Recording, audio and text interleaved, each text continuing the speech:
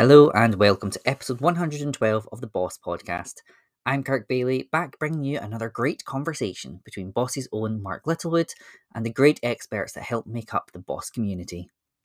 This week, Mark chats to Jonathan Slane and they discuss recession preparation. Happy listening.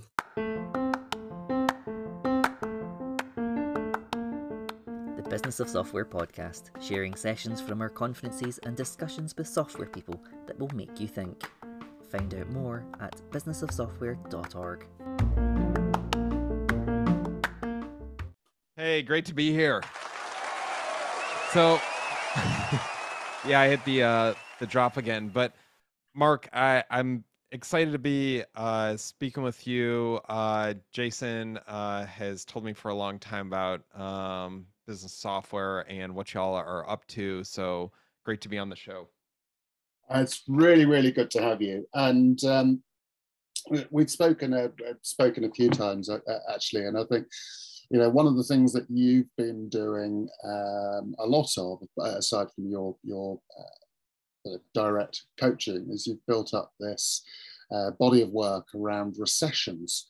Now, some of our listeners will be too young to remember what a recession is, and some of them will have lived through several, like me. But let's talk about recessions and particularly what we can do in the software industry to prepare and not just live through them, but thrive through them. But perhaps. Before we go into recessions, you could give us a little bit of background about you, Jonathan, because I didn't do that, and I never do. Understood. Well, the company's Autobahn Consultants, and we are focused on working with high growth businesses, which we define as companies that want to double top and or bottom line in the next 3 to 5 years. We serve a lot of tech businesses, software businesses, and then construction is our other subspecialty. I know that those have very little to do with each other. They just happen to be specialty industries that I know. I'm a recovering investment banker, and so had spent a lot of time doing mergers and acquisitions, and ultimately that parlayed into doing consulting work. These just happen to be a couple of the industries that I know really well. And then currently serving 20, 25 different clients at any given time doing strategic planning assistance. In 2019, I thought that there was probably a recession coming, and so published a book called Rock the Recession. The timing was fortuitous and lucky because then we hit the COVID recession, but that meant that there was a lot of interest in the book. So I've been doing a lot of public speaking and then really focused with my clients on how we can rock recessions. I think there have been plenty of books written on how to survive in a recession. This one is more geared towards how can we use a recession as an opportunity? And so we know that recessions bring massive opportunities. What does that look like? How can companies prepare for it? That's the angle that I really love to talk about and exploit, more so than I think you should fire a bunch of people and survive. I think that advice has already been put out in several books. This one's really more about if we know that there's a recession coming, and we do because it's the economic cycle, winter is coming, it's always coming, then what would we do to prepare so that we could have an unfair advantage in the recession and coming out of it? Got you, brilliant. And I'm really interested to dig in a little bit more later into the difference between your construction clients and your software clients. But to be honest, both of those segments of of industry are building things. It's just software tends to be around much longer than buildings these days. It should be the other way around, shouldn't it? If you think about pyramids and all these amazing buildings that have survived for thousands of years. I know people that have written code that has lasted longer than some of the houses I've seen in downtown Boston. Fair enough. Right. Sorry. No, I was just going to say that the big difference when I work with those two types of businesses are that construction tends to scale linearly because you need more and more people to build taller pyramids. And in software, the people don't scale linearly with the growth of the business. So I think people is the big differentiator. But beyond that, a lot of these conversations may have different definitions, different words that we use. In software, we like to use a lot more acronyms than we do in construction. But beyond that, a lot of the base issues are very similar. Yeah, well, every industry likes to create its own impenetrable language to make sure everyone knows how clever they are. And every industry likes to think that they're unique snowflakes, that the rest of the business world doesn't understand their unique challenges. But at core, when we're talking about something like a recession, these things tend to transcend. Yeah, I agree. So, classic economic definition of a recession, 2 quarters of shrinking growth in an economy. What do you mean by that? Exactly. Yeah, two quarters in a row. You got it. 2 quarters in a row of decline in GDP is the technical definition. And in the US, at least, I know it's different around the world, but in the US, it's all done in arrears. And so we don't know until we're already in a recession when the National Board of Economic Review says that we're technically in a recession, that we're in one. I would think, though, that depending on when our audience is listening to us, a lot of the world feels like it's in a recession right now. And then I think we should also remember that we're in a global economy. And even if the US isn't technically in a recession, many countries in the world are in a technical recession right now. And there will be times when when the US is in a recession and other countries are not. For me, though, it's really about thinking through that there's non-economic recessions. And I think that's a lot of the work here is like, what happens if you're in a software business and your top 5 best employees leave and go start a competing firm? Agnostic of what's going on with GDP, you're in a recession. Or if you find out that somebody has broken through your firewalls and stolen a lot of your code or inserted a virus, you're in a recession. Agnostic of what's going on, doesn't matter what the different economic indicators are doing. If somebody embezzles $1 million or £1 million from your company, you're in a recession. And so as we think through a lot of what we're talking about with recessions, I think for the audience that was just about to tune out because they're like, we're not going to be affected by the global economic recession, there are still many types of recessions that affect all of our businesses. We're all going to hit recessions from time to time. And so a lot of the work is thinking through how you're going to deal with those recessions, even if they're not economic. And then the good news is the playbook in large part is the same for how you would deal with an economic or a recession just affecting your industry or business. And I left out another big one, I think, for software, which is what happens when there are legal changes? Like, so what about when governments pass laws that totally change the playing field?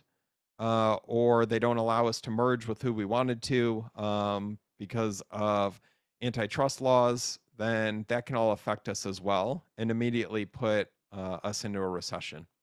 Got you. So in a way, you're taking the kind of classic economics or economists definition of a recession and an economy and applying that to a company. So your company is it's the GDP of your company almost that is the thing. I really like that. I like that. I'm stealing that. Hey. The GDP of your company. I think that's a great way to think about it.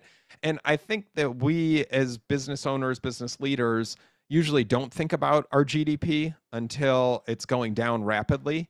And then all of a sudden we're trying to make changes. So a lot of the thought is the way, and when we studied companies that thrive in recessions and especially that thrive coming out of recessions, a common characteristic is that they have a plan going into the recession so that they're not spending the first days, weeks, months of the actual recession figuring out what to do. If you have a plan and you create it in the cool, rational light of day, then when you really need it, you can walk over, you can break the glass, take out the plan, and start to execute. But if you don't have the plan and then you have to try to create it in the emotional heat of the night, that's where companies and business owners and business leaders tend to really get into trouble. Yeah. Well, that makes sense, but I'd love to dig into that a little bit, because you say have a plan, but the plan that you have for dealing with someone that embezzles $100 million from your business is probably different to the plan that you have in place if your core tech team walks out the door for whatever reason. Both would have very significant potential impact on your business. So talk to me a little bit about what you mean by that plan, and how universally applicable it might be.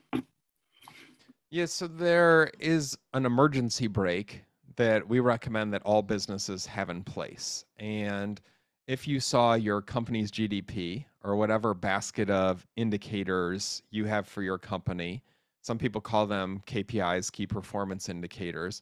If you saw that start to slide, agnostic of the cause, then how would you react? And so we like to think of it in 4 tiers, 4 levels. So at tier 1, you might cut expenses that are really easy to cut. At tier 2, you would go deeper with those expense cuts. At tier 3, you might get into cutting payroll and then cutting people. And at tier 4, you would be making changes that would be more tectonic for the business, in terms of you might shut down whole divisions, you might sell assets in order to raise cash. But you would be getting into the deepest of deep cuts that would change the entire face of the business and would be very hard to reverse or recover from. And hopefully you would never need to get to tier 1, 2, 3, or 4, but you would have laid those out so that when your CFO walks into the room and shares that we've discovered a massive embezzlement, or maybe when the police walk into your office and share that your CFO was the cause of the massive embezzlement. Surely that's more likely. Yeah, exactly. Yeah, then you can just take out the plan and start to think about, is now the time to start raising cash? And I understand that we've started out today with talking about all of the negative consequences of what could happen, but most of the causes of putting you into a recession are going to be a big negative thing. Yeah. And then you said something interesting, which is, would it be different if it was an embezzlement or if it was 5 employees leaving to go across the street? And I'm not sure it is all that different. I think that the first thing you need to do is take stock. But in all of those cases, your first actions are probably going to be doing things that make your company more nimble and raise cash. Yeah. So that then you can react. The whole point of it, Mark, I think, is that it's better to react with cash than to not react, have 3 to 6 months go by, and then wish you hadn't burned the cash while you were in the middle of the firestorm, but you didn't have a plan, and so you were busy trying to work with lawyers on making sure, or working with the authorities on attacking all of those. Yeah. Meanwhile, you're still bleeding cash, and then you're in a worse position than you could have been because you didn't have the bandwidth to figure out cuts on top of dealing with whatever problem put you into the tailspin in the first place. Yeah. Okay, so you have a plan. I mean, are there any particular things that what does that plan look like? Is that a one-page document, bullet points? Is that is that like a business plan? What do you see? What do you suggest as a good way to think about that plan? Yeah, 2 pages is the sample plan that we recommend. The website is actually recession.com. I know that's hard to believe, but we were able to pick up recession.com. and we've got the sample plan there. But in a crisis, you don't need a 20-page document that you're leafing through. So it really lays out the bullet points for tier one. What would your first round of cuts be? And then how would you decide? So some companies do it based on a level of revenue. So if I saw my revenue dropping from 100 million to 90 million, then I would hit tier one. At 80 million, I would hit tier two. At 70 million, I'd hit tier three. At 50 million, that's where we would start to make the big metamorphosis and go to tier four, the existential type cuts that you might have to make. Other companies like to do it based on their ARR or MRR and what they're seeing. You can do that on a 12-month run rate. Others do it on lead volume because they're like, that's our leading indicator.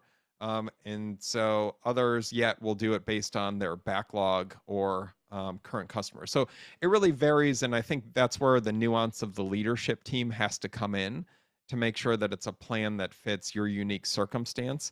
I don't think this is a good place to make it generic and just paint it with a broad brush and say everybody should base it on a level of revenue. Yeah. That's really really sensible and makes a lot of sense. So you've got a plan. I don't know who's always misquoted most about that everyone's got a plan until I punch them in the face. Probably I think it's Mike Tyson. I wouldn't argue with him on that. I think that's where it probably comes back to, but you've got a plan until you get punched in the face. How do you recognize, so you talked about KPIs and things, I think that's really, really interesting, but then people start talking about recessions or these things not going well. Are there any other things that you should be looking out for? Because quite often your business has trailing indicators, and as you say, recessions are measured in the rearview mirror. What are the leading indicators other than those KPIs that people should be thinking about? Yeah, there's a basket of economic indicators that I think companies at scale should be looking at. Those include what's going on with interest rates, what's going on. And so for interest rates, I'll pause there for a moment. As we think about it, in the US at least, every one of our last 10 recessions has been preceded by an inversion in the yield curve. And I don't want to geek out too much on economic stuff, but for those that are wondering what that even means, it means that what should happen in most cases is that you get paid more interest the longer the life of the loan. So if you loan somebody money for 10 years, you're going to expect more interest than if you loan them money for the next week, where you might not even care about getting any interest on the loan. So generally, a 10-year note in the US, a 10-year treasury note, will pay more interest than a 2-year note, because you're loaning the money to the government longer. Yeah. When those two things flip and you're getting more interest on the 2-year, what that's indicating is just uncertainty in the market, because what's going on is the people that price these things, the bond traders, have no idea what's going to happen in the future. When we see an inversion there, which we've seen a couple very small inversions recently, it's always led to a recession in the US. So if you were just going to look at one thing and you wanted to paint it with a historical brush, I think that's a good thing to be looking at. But then for other industries, I think there are more specific numbers, indicators that we could be looking at. So in software, if we're looking at a basket of indicators from one of the national nonprofits, and they're able to give us some idea of what's going on, like earlier before we hit record, I think we were talking about VC investment in software. Yeah. I think that would be another great number to be watching, because what we know is that if VCs are starting to pull back on their investments, that they're probably looking at the forward-looking trends of what's going to happen. And that's probably an indicator that things are going to slow down in our industry for a period. Again, hard to isolate any of these, but if you could look at a whole basket of them, then I think that would be how you would get the fullest picture of what's going to happen. Because by the time they're announcing it on the BBC or on Fox or on CNBC, it's too late, because then we're in a recession, and then you've missed the opportunity, which was the whole point of rocking the recession in the first place. Yeah. Okay, so in America, you play sport ball, and sport ball's very, very, very keen on using lots of great analogies. So, you know, in a sense, what I'm hearing here from the plan is that's like a defensive play. Is that right? What's the offense? Yes. So I think that we started with the less fun part, which is playing defense. But that's, look, if you're listening, I think starting with defense is where you got to start. You got to have an emergency brake plan, I think, because that's existential. If you don't get through a crisis, none of the rest of this matters. But if you're looking to get on offense, then the first thing is to start with an assessment. So we've got a 20-question assessment. It's on recession.com. It's free. You can go take it. And then it will give you a baseline versus the thousands of other business owners and leaders that have already taken the recession assessment since we put the book out. And then that assessment will also let you know which areas to focus on for your business. So I would get a benchmark so that you can understand where you want to go and then where the opportunities would be.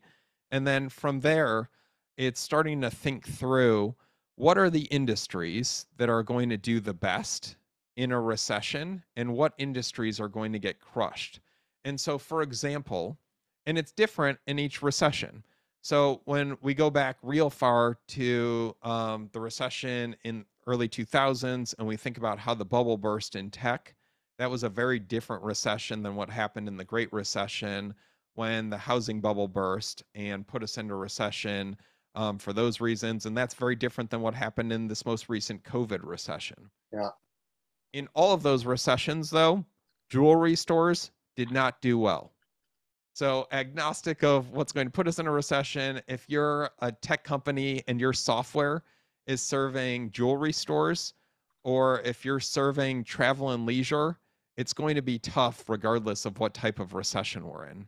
Yeah. If your software serves jails or you serve veterinary clinics, you're going to do okay. We're not going to let everybody free from prison in a recession, and we're not going to stop taking our dog to the vet in a recession. People will keep putting that on credit cards no matter what happens because our cat still needs food, our dog still needs stitches, and so that doesn't stop. Healthcare, another one that's recession proof. It may dip some, but it's not going to cause an existential crisis. Yeah. Whereas if you're serving a for-profit four-year university, that could be a rough one in most recessions. Community colleges, though, do okay. So again, it's just thinking through, if your software currently serves education and serves the four-year for-profit market, then what does it look like for you to start to pivot to a model that could serve more high school level or that could serve more community college level, because those might be tangential. And we know in a recession that people are still going to go to school at those levels, but they will move downstream. Interesting. So in terms of your recession readiness calculator test thing, what are the, I mean, without giving away the magic of the algorithm, what are the things that you're looking for when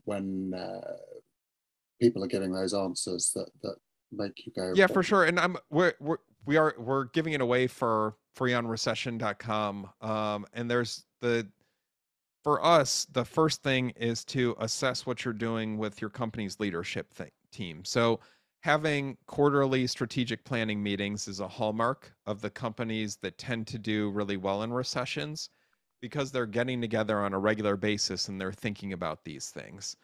And Mark, I think a lot of the stuff that we've talked about, like thinking about your basket of KPIs, or thinking about what are the industries that we currently serve and what are the tangential markets that we might serve in a recession. Yeah. These aren't things that you're going to talk or think about in between doing phone calls and emails during a normal workday.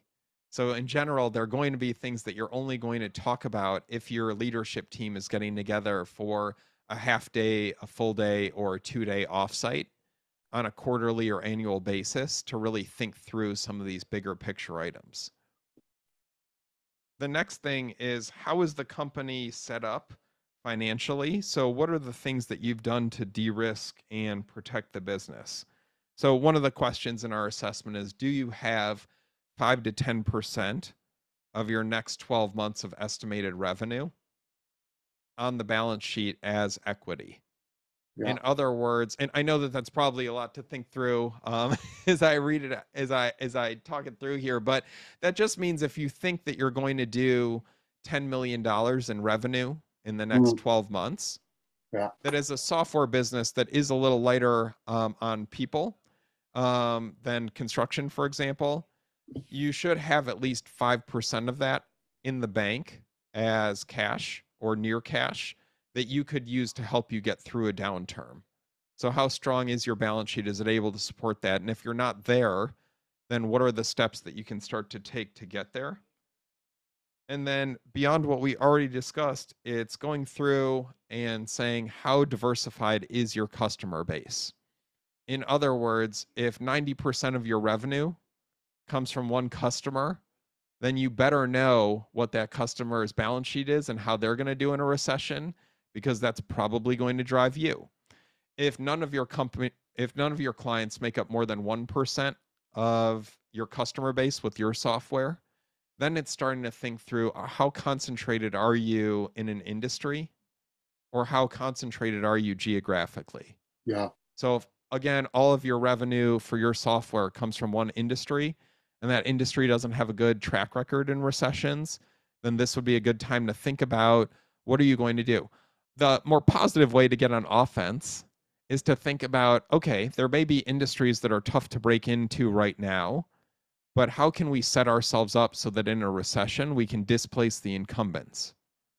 In other words, if you've had a really hard time breaking into the travel and leisure market because it's really hot right now and nobody wants to spend the time switching to a new vendor because they're making money, then it may be that you just have to have your plan ready so that as soon as we're in a recession in those industries, that would be a good time to reach out to them, because they may be freer to be able to discuss switching vendors or switching to different companies.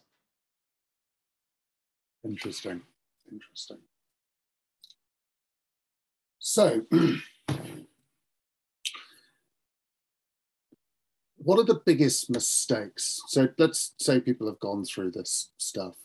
They have been thinking about how they're going to come up with a plan.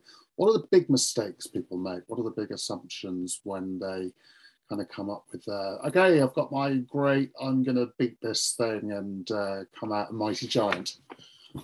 Yeah, number one has got to be cutting back on marketing. So, and I think especially for our industry, talking about software, that what tends to happen is that that's one of the expenses people cut, and that's a big mistake. In a recession, what we know is that there are far less people marketing and advertising. And so every dollar that you spend in that area has a disproportionate effect versus what it would be if you're marketing and advertising outside of a recession. So right now, in a crowded marketplace where we're not in recession, ads can be expensive, marketing costs can be expensive. But in a recession, this cool thing happens and people all cut their budgets. And so every dollar that we were putting into Google AdWords, every dollar that we were putting into having salespeople going out and being with our clients, we get a huge amount of leverage on. And what we've actually seen, and this isn't just me pontificating, in the book, we cite many research articles from Harvard Business Review and case studies, several of which come from software, that the companies that had the intestinal fortitude, I think that's the politically correct way to put it, to spend money in a recession on marketing, get a huge return. They're able to come roaring out of the recession, specifically because they're building up mind share during the recession, because for every dollar they're spending, they're getting an outsized return.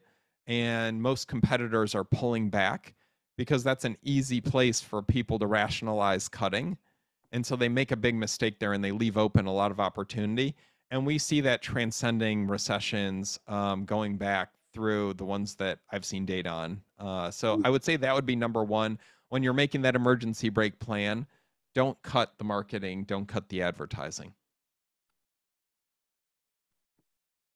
number two, or is number one the golden? Yeah, so that's the number one. The number two and the other big one is to move quickly. And again, what we see time and time again is that most companies and business leaders haven't thought about this. And then they're in the recession and they're spending the first several months of the recession trying to pick up the pieces, trying to catch up, while competitors that already had a plan are already activating it. And the problem is, so the other upside to recessions is to have a plan for what companies would you want to acquire? I'm guessing a lot of our audience is acquisitive and they're like, well, but I don't want to acquire right now because everything's really expensive. Valuations are high, they're off the charts, and I don't want to acquire, but in the future I would. So to have your list of potential targets now before we're in a recession, I think that's the other big opportunity that we see people missing, because once we're already in a recession, then everybody all of a sudden wakes up and gets acquisitive, and then you're probably too late. So you need to start planting those seeds now, so that in a recession, what you want to have happen is maybe there are people that get tired. They don't want to go through a whole nother recessionary cycle. They're ready to retire. They don't want to go through the downturn and then having to lay people off, having to hire new people, and having to bring the business back. But maybe they're like, huh, that guy Mark, he's reached out to me a few times and sounds like he's got a good company. It's growing. He let me know that they're doing great things and that they have cash. And now I'm just ready to be done. And so then you actually, if you have 10 to 20 companies that you're actively talking to, one or two of those will reach out to you. And once they reach out to you, it's a whole different conversation than when you're reaching out to them. Because right now, when we're talking about M&A, every company has tons of inbound traffic. People are calling them, do you want to be acquired? Do you want to be acquired? Do you want to be acquired? Nobody wants to return the calls from brokers or from companies or PE firms. It's just an annoyance. But in a recession, if they know you and they trust you already and they reach out to you, whole different conversation that you can have.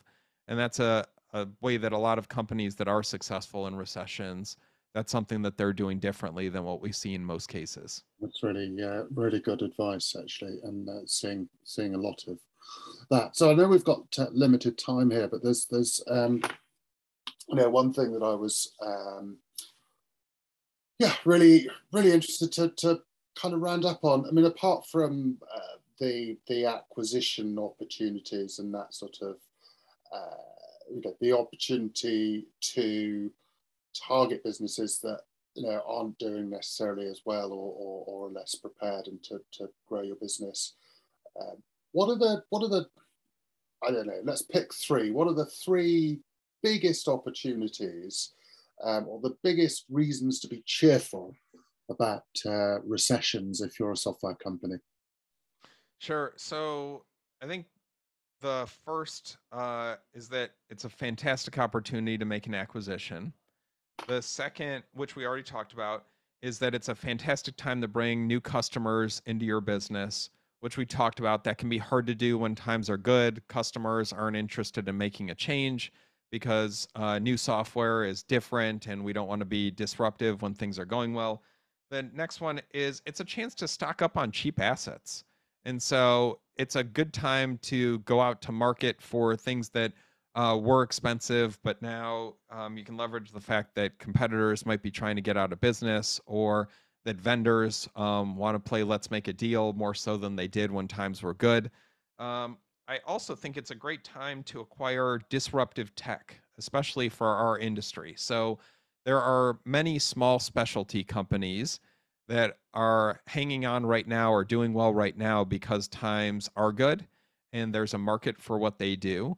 But as soon as the market turns down, we're in a recession, those ancillary services will be the first things to be cut, along with marketing, which companies shouldn't do, but they will. So it's a good time to go out there and find the disruptive tech.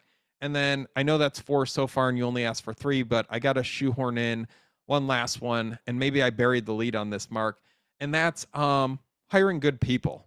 A+ talent is not available right now because everybody's got a job, everybody's happy, everybody's getting paid.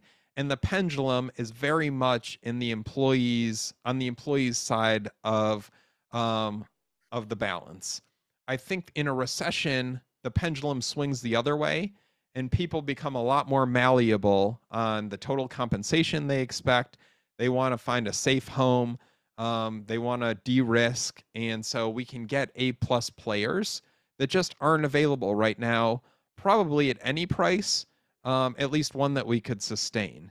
And so, again, the biggest thing that I think I'm hearing from clients, especially in this industry, is we can't find good people. And when we find them, they're so ridiculously expensive, it doesn't matter anyways. So recession is the time to be there. But again, you need to have your list now. Who are the 10 A players that I want to hire? And then you need to be staying in touch with them. Not every day, not every week. That would be weird. But pinging them once a month, figuring out, letting them know the great stuff that your company is doing, staying in touch with them so that in a recession, when their company executes their recession plan and has to lay them off, you want them coming to you first because they're remembering that, oh, well, it seems like every month I get some sort of update from Mark and they're doing really great. And they had this recession plan because they heard this really brilliant consultant talk about that. And so they have a recession plan. They're going to be thriving in the recession. I'm going to give him a call and go work there. Whereas right now, you can't even get A players to return your phone call. Yeah. So that's probably the biggest thing I would be thinking through now, if you're listening to this, is who is my list? Who would I acquire in a recession? Who would I hire in a recession? And then how can I start creating a relationship now? Because I think it looks desperate if your first phone call is when you're already in a recession. But if you've built up trust now before we're in one, then I think you're giving yourself a real leg up versus your competition for that talent. Yeah. Yeah, that's really interesting. I mean, the acquiring piece is it's important, and you've got some interesting angles there, and I think some really interesting ways of making those connections and the approach. But for hiring, for me, I think is a massive thing in software, and because the largest tech organizations and all of the public tech organizations have been hiring people for $250,000, $500,000 salaries and up. The market has been just ridiculously competitive, and that's been compounded by the pandemic and lockdown, where people have gone remote, and a lot of those companies continued to hire. And now a lot of them decided they don't like remote working and they don't want people to be working remote. They've suffered, it's relative, isn't it? Stock price drops. They've been laying people off. They've been doing hiring freezes. And so there is a huge pool of people who are on the market, either because they're no longer in the role that they were, or actually the role that they signed up for and the circumstances and the situation they signed up to be in, working remotely or whatever it is changing. And I think some of the best companies that I was talking to last week at Business Software in Boston were really kind of thinking about how they can take advantage of, not just the change in salary expectations, because there's been an artificially inflated market for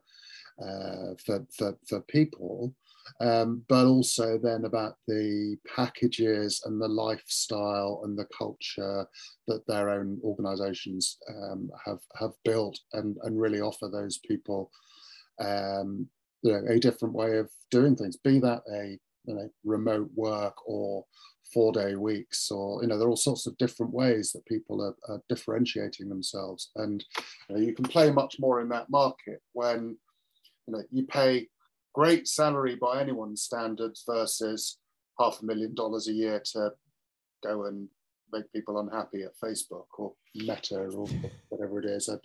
No names, no patent. You could be in the game for very different reasons. So fabulous. One thought to leave us with, anything you like. Jonathan, what because this has been great, and I appreciate your time. And I know you've got to rush off, but should people fear or be excited about recessions? Recessions bring opportunity. The key is to be prepared for it. And so right now, winter's coming. We know that. We know what the economic cycle is. And so if we're prepared for it, then we should be able to thrive during the recession and then grow out of it. But it doesn't happen automatically. You need some luck. So if you want to get lucky, my mom used to say you got to put yourself in the middle of the road if you want to get run over by luck. And so for all the business owners and leaders that are still with us, by a truck.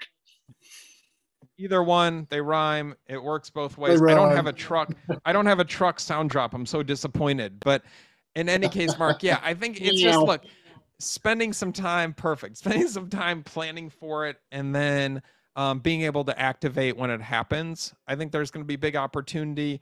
And then, like you said, in our industry, it'll give us a chance to reset on people and expectations for pay, which I think overall needs to come back down to earth. And so there will be opportunity when it comes to that as well for those who are prepared. Again, at recession.com, the assessment's free. And then we can give people in the show notes a way to reach out if they're interested. But I just want everybody to rock the recession, not get rocked by it. It's a great sentiment. Jonathan, thanks so much. Really appreciate it. Thanks for listening to the Business of Software podcast. For more information, go to businessofsoftware.org.